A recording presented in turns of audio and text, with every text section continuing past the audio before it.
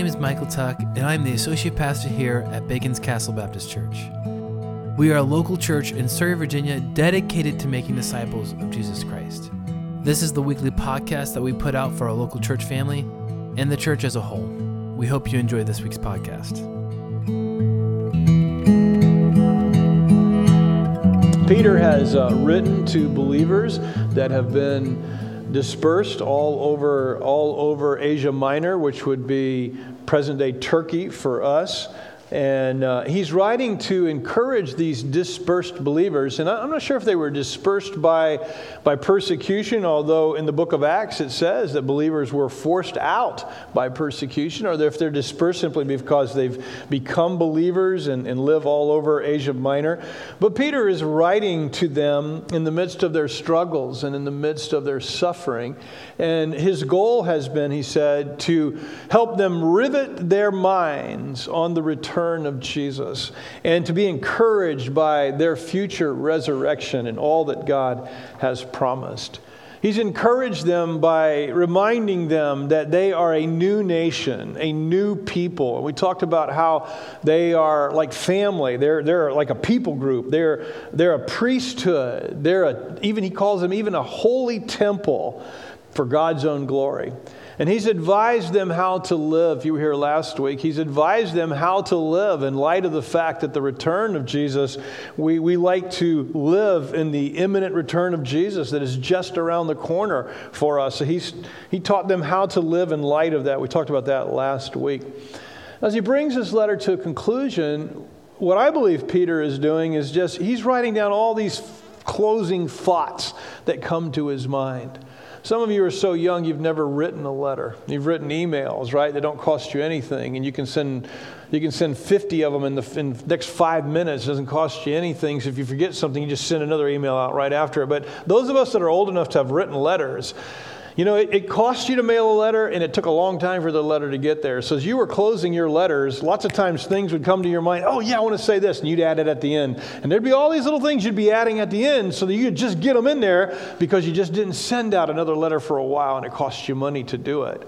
And I sort of think, and I know I'm speculating, but I sort of think that's what Peter's doing.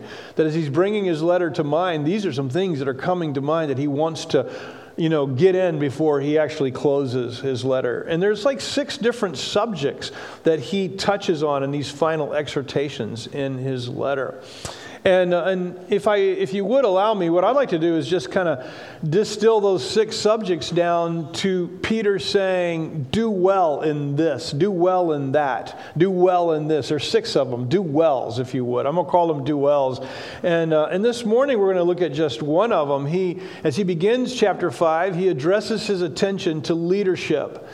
And if we have to put a title on this, and I have put a title on it, I'm calling this simply Lead Well. Of the 6 topics, we're going to deal with one of them today and 5 of them next week. So this one is Lead Well. So if you have your Bibles, 1 Peter chapter 5, verses 1 through 4. I exhort the elders among you as a fellow elder and witness to the sufferings of Christ, as well as one who shares in the glory about to be revealed. Shepherd God's flock among you, not overseeing out of compulsion, but willingly, as God would have you, not out of greed for money, but eagerly, not lording it over those entrusted to you, but being examples to the flock. And when the chief shepherd appears, you will receive the unfading crown of glory. Now, as Peter begins these closing comments, he addresses the elders among the men and women that would be, or I guess I should say the men that would be receiving this letter. The word elder means older men, but the word came to specifically refer to men as a title of leadership within the local church. In the same way that a shepherd is somebody who tends sheep, right? It became a title, pastor, shepherd, became a title for this same group of men that were responsible for leading and overseeing in the body of Christ. In fact, there was 3 words that became synonymous with this ministry. They were the word pastor, they were the word, or shepherd, they were the word overseer, and the word that we're using today, which is the word elder. So if you see those terms in your Bible, know that they're referring to in most cases anyway, referring to a particular position of leadership within the body of Christ. Now notice that Peter considers himself a fellow elder. He says, just your fellow elder, but he adds more. He says, but also as one who's a witness to the life and suffering and death of Jesus. He says, I'm writing you as a fellow elder, but I'm also writing you as someone who was there and who got to see the life of Jesus, got to see Jesus, how he lived in our world with us. And I got to see his sufferings, and I got to see his life. So, those of you that are elders, this is particularly for you this morning, but it's for more. It's for those of you who might see yourself as an elder. Maybe something I'm going to say from what Peter says is going to be something that's going to spark something in your own heart, and it'll be particularly germane for you. But I think I can also safely say, now listen carefully to what I'm going to say now, that if you're in any leadership position within the body of Christ, I think what I'm going to say, even though Peter is directing it to a certain group of people, I think it's for any of you that lead. Maybe not everything will apply equally, but if you lead anything in our church, I think much of what Peter says, or if you're on the live stream, if you're a leadership anywhere and you're listening, this is going to be for you. There's going to be a lot in here for you if you lead. And so my title is Lead Well. How do we lead well? Well, I think Peter gives us a number of ways that we do that. So let's dive in. Here's the first one. You lead well when your priority is caring for people. Here's what he says at the beginning. He says, shepherd God's people among you. That's a verb, to shepherd, to pastor. For those of you who are elders or would maybe be an elder in the future, let me challenge you that this is not a position of power. It's not a position of prestige. It's a position or leadership position of caring for people. It's all about people. It's all about investing yourself, your time, your energy in people. If you're not a fan of people, then being an elder or being in leadership at that position anyway, that's not what God's calling you to. If you don't want to see people flourish in their personal relationships and in their relationship with God, if you're not willing to get involved in people's lives, then probably God isn't calling you to be an elder. If you don't like people. They say shepherds stink. I don't know. I've never really lived near them. But they say that shepherds stink and because sheep stink. And so if you're with the sheep, you're going to stink. Now, I do have a great illustration of this. I remember when I first moved here some 30 plus years ago, Dickie still had pigs. And he used to tell me, Jimmy, if you go in that pig barn, you're going to walk out smelling like pigs. And sure enough, it was true. You know, you just walked in there. I mean, I wasn't near them. I didn't touch them. But you walk in the pig barn and you walk out a little bit later, you're going to smell like a pig. And I think, you know, when you hang around sheep, you're going to smell like sheep. Now, I'm not trying to degrade us as people. Every good shepherd knows that he's first and foremost a sheep himself, right? So this is not degrading any of us to one another. What I'm simply saying is that, listen, if you're not willing to get messy with people, if you're not willing to get involved in people's junk and try to help them and stuff, then God isn't calling you, I don't believe, to be an elder. If you're going to lead well, it's all about people. And if I could just jump ahead a little bit and say, even if we're not even talking about the leadership position of elder, even if we're talking about a ministry leadership position that's about elevating people or lifting people, it's all about people. And if you're not about people, then probably you shouldn't be leading. An elder friend of mine told me that his primary responsibility and calling was to be in his office all week. And there in his office, he would pray and prepare his sermon and then deliver his sermon, on Sunday. And that's how he shepherds. And maybe that's how we're supposed to shepherd. I don't know. But when I read the Bible, when I read about the life of these men that shepherded ahead of us and who have shepherded us throughout the ages, it seems to me the Bible portrays the elder shepherd ministry as a much more hands-on, interactive ministry where you're involved personally in the lives of people. So you remember last week or 2 weeks ago? It was 2 weeks ago when we took a break. It was on the missions. And I was telling you how to capitalize or how to marshal our greatest impact in the world. Remember that? And I went to 1 Thessalonians chapter 2. And there in chapter 2, remember this, what Paul said this? He said, we shared with you not just the gospel. We didn't just preach to you on Sunday morning. He said we were We shared our very lives with you. And then he says, I was like a nursing mom. And I was like an encouraging dad to you all. So here's how you lead well. You lead well when you see yourself about investing in people's lives, being willing to help them flourish, being willing to get in there when they hurt and when people have screwed up. And listen, don't misunderstand. I'm a sheep first. An elder is a sheep first. So, I mean, all the same things I'm saying about an elder's responsibility to the body, I mean, those are our responsibilities to each other as well. All of us mess up. But listen, if your desire and your willingness isn't to be involved in people's lives like that, then the ministry of shepherd or elder overseer, then it's not what God's calling you to. That's not to say that there's not admin involved in the elder ministry. I remember when Micah came on as an elder in our church, one of his first comments was, I didn't realize there was so much admin. I don't really like the admin part, and I get it. There is admin. But here's what Peter says, shepherd the flock among you. Care for the people. Be involved in the people's life. Remember what he said to Peter? I just remembered this. It's not in my notes. Something good for you. Remember what God said to Peter after he'd messed up and Jesus and him are there together? And Jesus said to the guy who wrote this letter, he said, Peter, do you love me? Peter said, yes. And 3 times. And each time God said, tend my sheep. Feed my sheep. Care for my sheep. Man, maybe that's where this is coming from. This is where this is coming from. Lots of ministry leadership positions, deacon positions, if you would. In my estimation anyway, a ministry leadership is a deacon ministry position. They're indeed primarily administrative in nature. If we go to Acts chapter 6, and it's the beginning of the ministry of caring for the widows and making sure they were fed. I mean, it was administrating and distributing food. But I'd say to you, even if you're a ministry leader and you're in a leadership position that's maybe primarily or has a lot of admin in it, don't forget that you're adminning ultimately for people. It's ultimately always about the well-being and the encouragement of the body, of Christ. So even if you do admin, you admin for the good of people. Here's the second thing he says. You lead well when the desire to care for people springs from your heart and not when you feel compelled to do so. Verse 2, shepherd God's flock among you, not overseeing out of compulsion, but willingly as God would have you. So it's all about people. It's all about God's people. But notice this, it's all about leading not because you feel obligated, but because there's something inside of you that just is a wellspring inside of you, and you want to.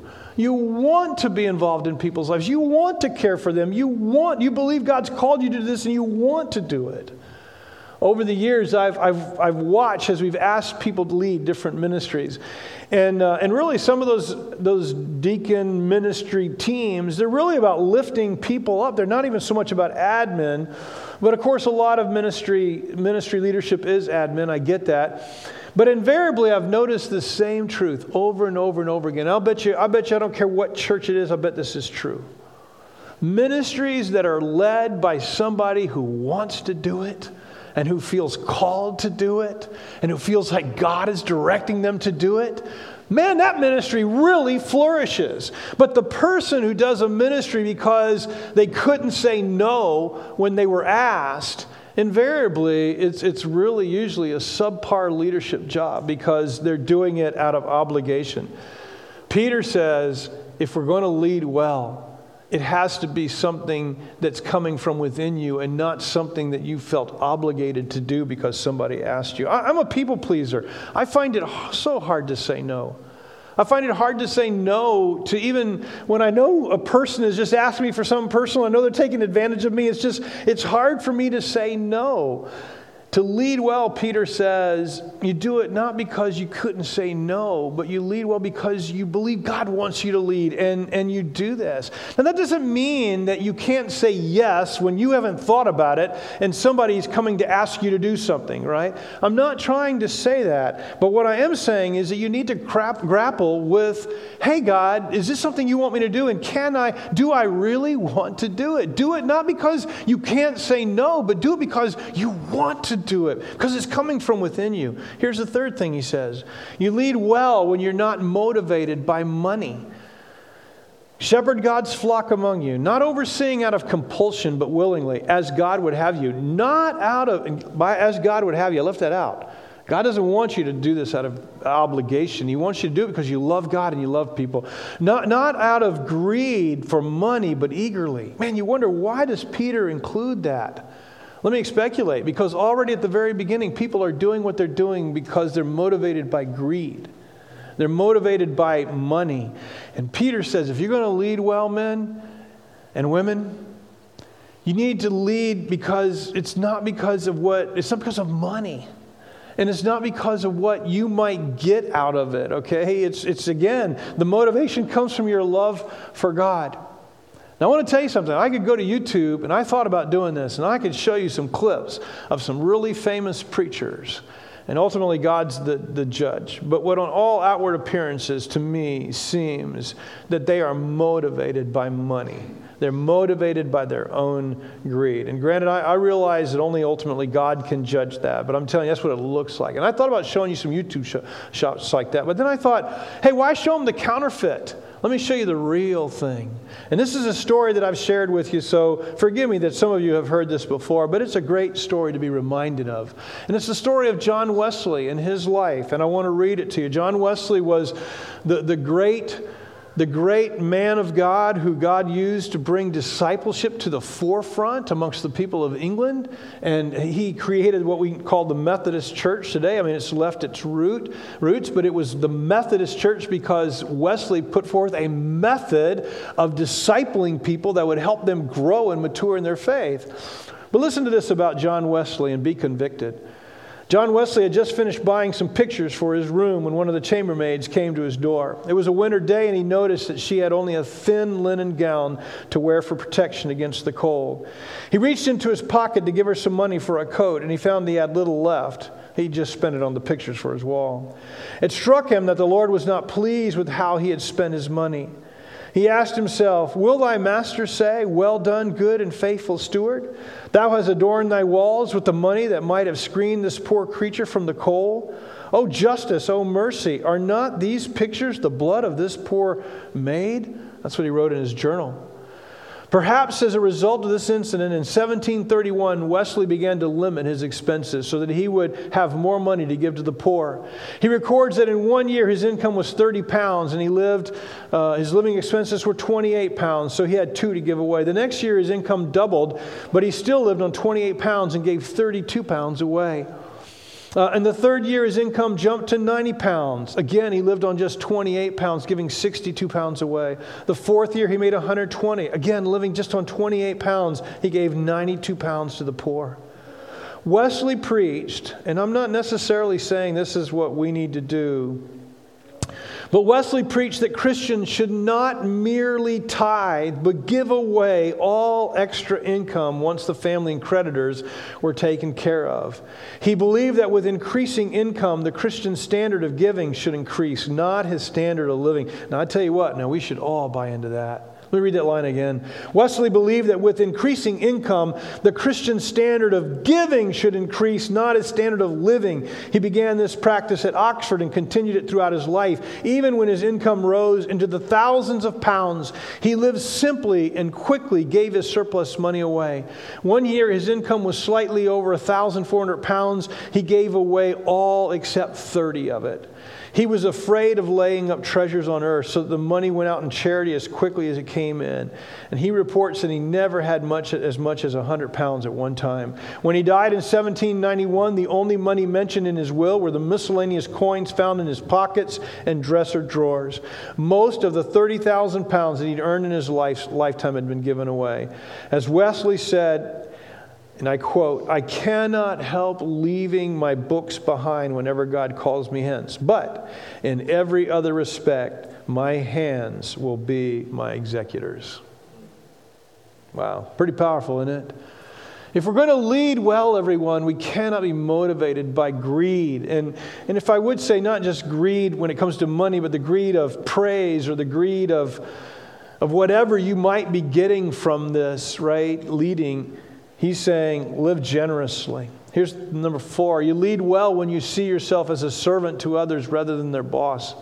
Verse 3, Peter says to them, not lording it over those entrusted to you. The tendency of men is to lord it over other men, to want to be their boss, to want to control and get your way, to call the shots, if you would, to be the big cheese. Peter says that leadership that's done well is done well when we operate in servanthood, when we see ourselves primarily as a servant of others, not their boss. And by the way, I think this applies to every leadership position in the church. And I might even go so far as to say that if you lead in the secular world outside of the body of Christ, I think this is a great principle for you to enact in your life all the time, right? Lead like Jesus and be a servant and not wanting to be the boss of everybody. Now, yeah, granted, if you're the boss, you have to act like the boss. You need to take the responsibility, the weight that comes with that. But you don't have to be bossy to be the boss. You don't have to be all about you to be the boss. James and John's mother, you know this story well, as you know it well. But she came to Jesus and said, hey, I want the top 2 positions for my boys. And Jesus said, I can't give that to you. It's not mine to give. That's the Father's to give. And the other guys hear about it. And of course, when they do hear about it, they're upset. Let me read you from Matthew. When the 10 disciples heard this, they became indignant with the 2 brothers. I've often said they became indignant because they didn't think of it first. Jesus called them over and said, you know that the rulers of the Gentiles lord it over them, and those in high positions act as tyrants over them. It must not be like that among you. It must not be like that among you. On the contrary, whoever wants to become great among you must be your servant, and whoever wants to be first among you must be your slave, just as the Son of Man did not come to be served, but to serve and to give his life as a ransom for many. What does a servant look like? Well, according to Jesus, it's one who's willing to give his life in ransom for others. It's not being a servant doesn't mean we're weak. It doesn't mean we're indecisive. It doesn't mean we're namby-pamby. But it does mean that our heart is one of serving others, not being served by others. Now, forgive me for saying the same illustrations over and over again. I can't help it. They come to mind. I guess you get in a rut. They come to mind. You've heard this illustration many times, but to me, it's one of the best. And it happened that day in the Revolutionary War when George Washington, riding his horse, sees this group of men trying to lift this beam up into position. The corporal's giving his words of encouragement, but he's not helping. And Washington, from his horse, says to the corporal, why aren't you helping? And the corporal replied, he says, don't you realize that I'm a corporal? And Washington very politely replied, I beg your pardon, Mr. Corporal, I did. Washington then gets off his horse, and he gets down there with the men and puts his arm under the beam, and they get the beam loaded into whatever it is. And wiping perspiration from his face, Washington said, if you should need help again, call on Washington, your commander-in-chief, and I will come. Now, I know I've shared that story so many times, but I don't think it can be improved on what it means to be a servant leader where you are willing to do what everyone else is willing to do. You're not above that. You're not above that. And you should be doing what everybody else is. It's just if you're going to be a leader, you need to be doing what everybody else is doing. I'm getting ahead if I say what I want to say, so I'll wait. But Jesus precedes Washington, and maybe this is the reason why Washington was the way he was, because on the night that Jesus was to die, again, you know this story well, Jesus girds himself up with a towel, and he washes his disciples' feet, something that the lowest of servants did, nothing that a leader would ever do. And remember the story, but when it's all over, Jesus sits back down and he said, guys, you saw what I just did? You saw how I was willing to be a servant? That's what I want of you. If you want to lead well, you've got to be willing to serve others and not see your position of leadership, whatever it is, about others helping you enact your vision. No, it's about you being a servant to help lead by, if you would, prioritizing others, I think. It's not about you. It's not about your position. It's not about your power. The next one, I done lost order, maybe 5. You lead well when you see leadership as a stewardship from God. not lording it over those entrusted to you. Peter says God has entrusted ministry to you. I wonder if we realize that wherever we lead or whatever we do, if we've been given some sort of leadership in anything, it is an entrustment. It is something that God has entrusted to us. It is a charge. It's a responsibility. Last week we saw how Peter talks about how we have been given the stewardship of our spiritual gifts. Remember that? We've been given these gifts, and it's a stewardship. It's a responsibility. So whatever your ministry, it's been given to you is an entrustment a word? I think I'm making up a word. Y'all can put that in the Oxford Dictionary because new words get in there all the time, right? It's an entrustment from God. Add that to the dictionary. It's not in the word if it's not already there.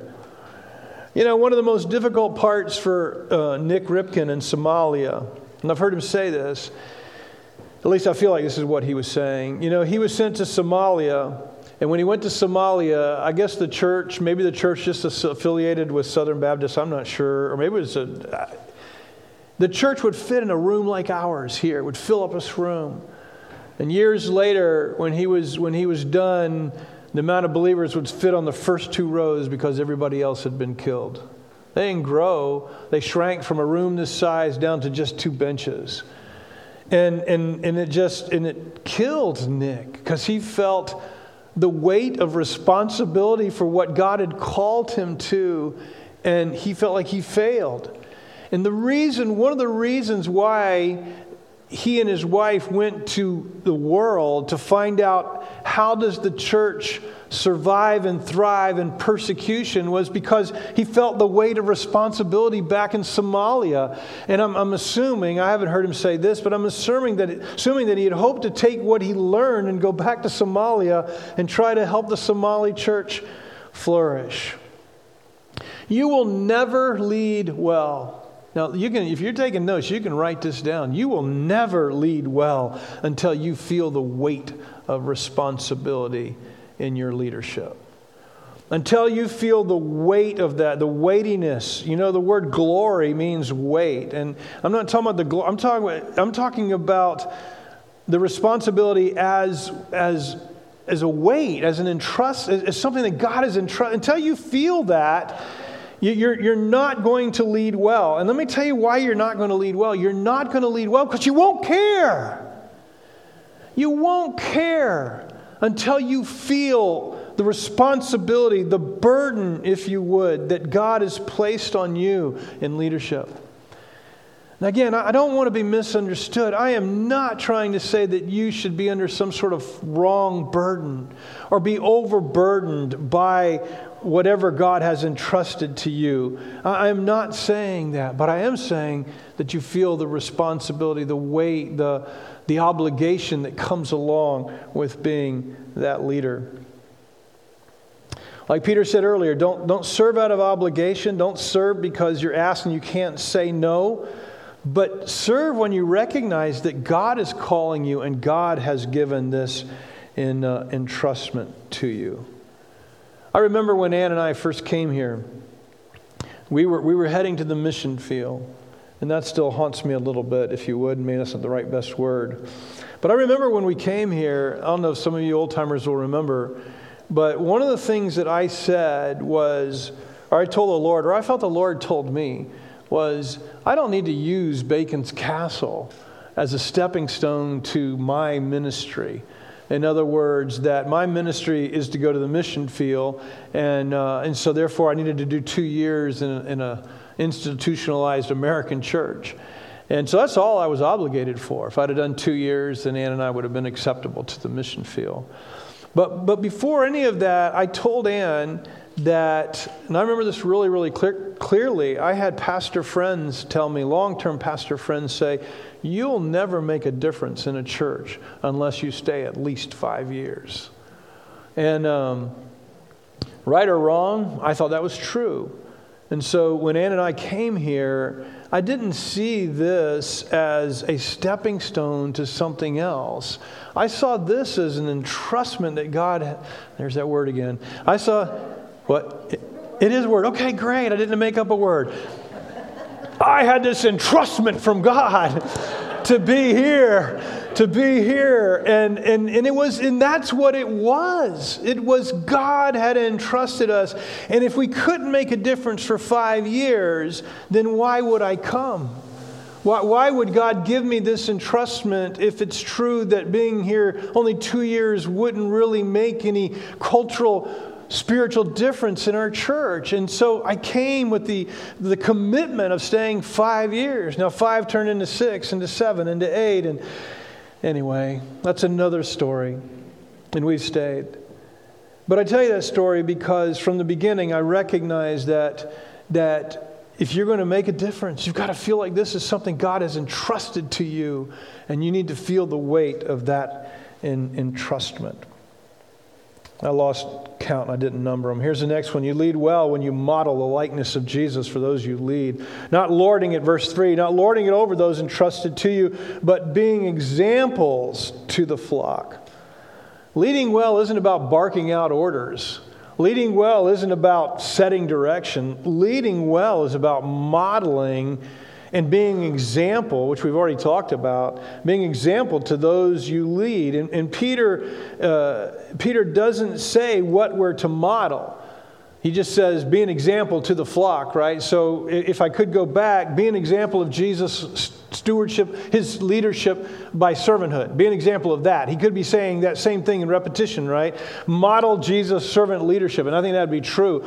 But I want to suggest to you that leading well, whether it's at a ministry level leadership, or whether it's an elder leadership, or whether it's leadership in your home, or whether it's leadership in the world outside the church, wherever it is, you model, listen, you should model and be an example of the character that you want to see formed in the lives of those you lead. Now, we all fall at this, and I feel the weight of that, but we should model the character and life and actions of Jesus. We should be like him. So when Paul said, follow me as I follow Jesus, what he was saying is, have my character, because my character is the character of Jesus. Be like Jesus. This is why it's so important that we live out our character. We live out God's desire for us. If I had to single out 3 character qualities of Jesus to help us lead well, I'd single these 3 out. And this is where it's just Jimmy, so you could think of others, and maybe others are more important than these, but I would say to you, model the humility of Jesus in your leadership. I've told this story before. I remember when George W. Bush made the mistake of saying mission accomplished. I remember on the what was it, aircraft carrier, and he had a photo op there, and it turned out the mission wasn't accomplished, and we'd have years and years of, and I used to say to people, why doesn't George W. Bush call a press conference, sit at an Oval Office and say, hey guys, I messed up. I was wrong. We hadn't accomplished the mission. And I remember people would tell me, no, the President-in-Chief, he can't humble himself like that. He can't admit that he made a mistake. I disagree. I disagree whether you're the President of the United States, whether you're a pastor of a church in Surrey, or whether you're the Fortune 500 leader, whatever. Model the humility of Jesus. Be humble. Be about people. Jesus, though he was God, he emptied himself. He emptied himself and humbled himself. You do the same. Model the compassion of Jesus. Here'd be my second. If you're going to model anything, be an example to the flock. Be an example of the compassion of Jesus. The Bible says quite often, Jesus was moved by his compassion. Your humility will help you serve. Your compassion will help you love people. Will help you care, want to shepherd people, want to be involved in their lives, not care about getting messy, not care about being some bad rubbed off on you because you're involved with somebody who's hurting or somebody who's failed. I think if there's one thing that we should model, maybe it should be this one more than any, the love of Jesus, the love of God. I've said this so often, but the one crowning, when God distills his character down to one thing, he says God is love. That's what he distilled his character down to. The last one is model his forgiveness. Jesus was always so quick to forgive others, other people, his disciples like Peter and Thomas And I'm pretty convinced that had Judas come for forgiveness, Jesus would have forgiven Judas too. When you lead, others are going to fail you. They're going to let you down. They're going to disappoint you. We talked about that last week. You come to this gig of leadership wherever you're leading, in whatever arena of life you're leading, you come to it knowing that people are going to hurt you and let you down. But just like Jesus, you model forgiveness. You know why you model forgiveness? You model forgiveness because as a leader, you're going to fail and you're going to want the same forgiveness back from others, right? But you should be the embodiment of forgiveness. You should be the embodiment of not holding it against people, not shutting down to people, but keeping your heart open to them. And then finally, and I'm done, you lead well when you remember that God rewards our faithfulness. Verse 4. And when the chief shepherd appears, that's Jesus, when he comes again, you will receive the unfading crown of glory. Now, I got to be honest, I struggle with this one. I don't want to be motivated by the rewards. I don't want to be motivated by what's coming in the future when it just sounds selfish to me to be motivated by what is coming in the future. When the chief shepherd comes, you'll receive an unfading crown of glory. Just being honest, I want to be motivated by the love of God. I want to be motivated because I love God and I love people. That's what I want to be motivated by. I don't want to be motivated by rewards, and I don't want to be motivated by the fear of God punishing me either. In fact, I don't think that's ever to be our motivation. It's the love of Christ that constrains us. It's the love of Christ that draws us to Him. I want to be motivated in my life by those things. But I did have this thought this week. Whenever you get tired of leading and you feel like God's called you to lead, but you've gotten tired of it, and you're tired of sitting in the chair of leadership and you really want to get out of the chair, but you know it's not time to get out of the chair yet, remember that God knows that. And remember this, there's an unfading crown of glory for serving well to the end. In other words, I started seeing this as not motivated by reward, but motivated when you're tired, to fuel your tiredness when you're tired of leading. Let God's promises of the future carry you on when you're tired of leading and yet you know God still desires you to lead. Let God's pleasure over you energize your lacking desire.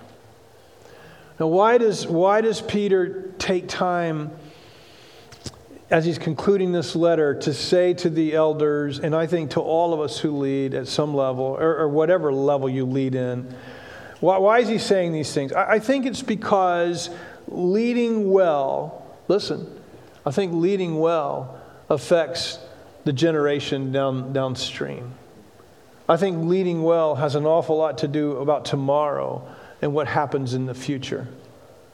I want to read you a story as I conclude. Dale Burke, or Bork, not sure how you pronounce her last name, in her book, The Second Calling, writes that years ago she attended a conference, and when it was over, her friend Bruce offered her a ride to the airport. As they were about to leave, another man asked if he could get a ride with them to the airport. This is some sort of Christian conference. As they drove away from the hotel, she and Bruce asked the man where he worked, and he mentioned a Christian organization.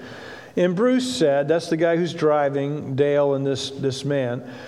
Bruce said, I have fond memories of that group because I attended a retreat of theirs one time, and that's where I became a Christian. It was 1972 in New Hampshire.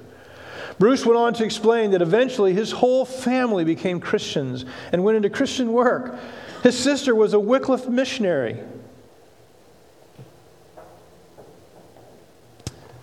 And Bruce himself became a publisher for a major Christian publishing house, which brought many significant Christian books to the public. Bruce finished his story with a flourish, saying that the retreat had had worldwide impact when you think about it. The man was silent. Dale and Bruce thought that maybe he just wasn't engaged with him. And then the stranger quietly said, I led that retreat. It was my first time as a conference speaker. And I felt like a total failure. In fact, until this moment, I've always believed it was one of the biggest failures of my life. And Dale Burke wrote, "What had seemed like a simple act of offering a ride to a stranger had turned into a powerful reminder that God uses our efforts whether we realize it or not. And I may spend the rest of my life," and this is her words, "I may spend the rest of my life doing these things that don't seem at all successful, yet only God knows the full extent of what is done. I am called simply to be faithful." You may never see the results of your leading well. You may feel like it was a waste of your time. No one noticed. No one cared. But you never forget that there is an unfading crown of glory for faithful service. It's not just for pastors and elders. It's for everyone who leads well and serves well and who's faithful. But also never forget this, that you never, ever, ever know how God is going to use your faithfulness in the years to come. Let's pray.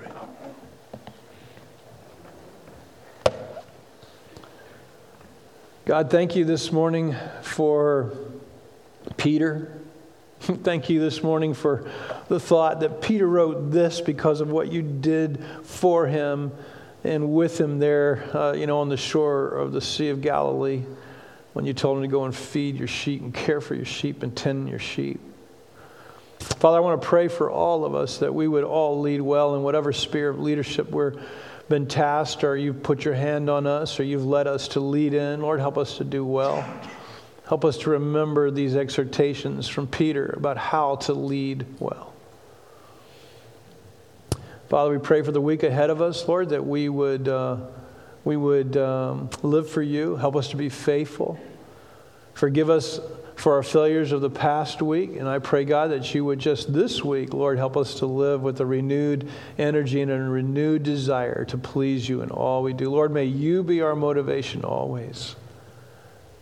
May loving you and loving others motivate our lives. And we pray this all in Jesus' name. Amen. Thank you so much for listening this week. If you have any questions, you can email them to Pastor Jimmy at baconscastle.com. Also, check out our website at baconscastle.com to get to know us and see what God is doing locally here in Surrey. Be blessed.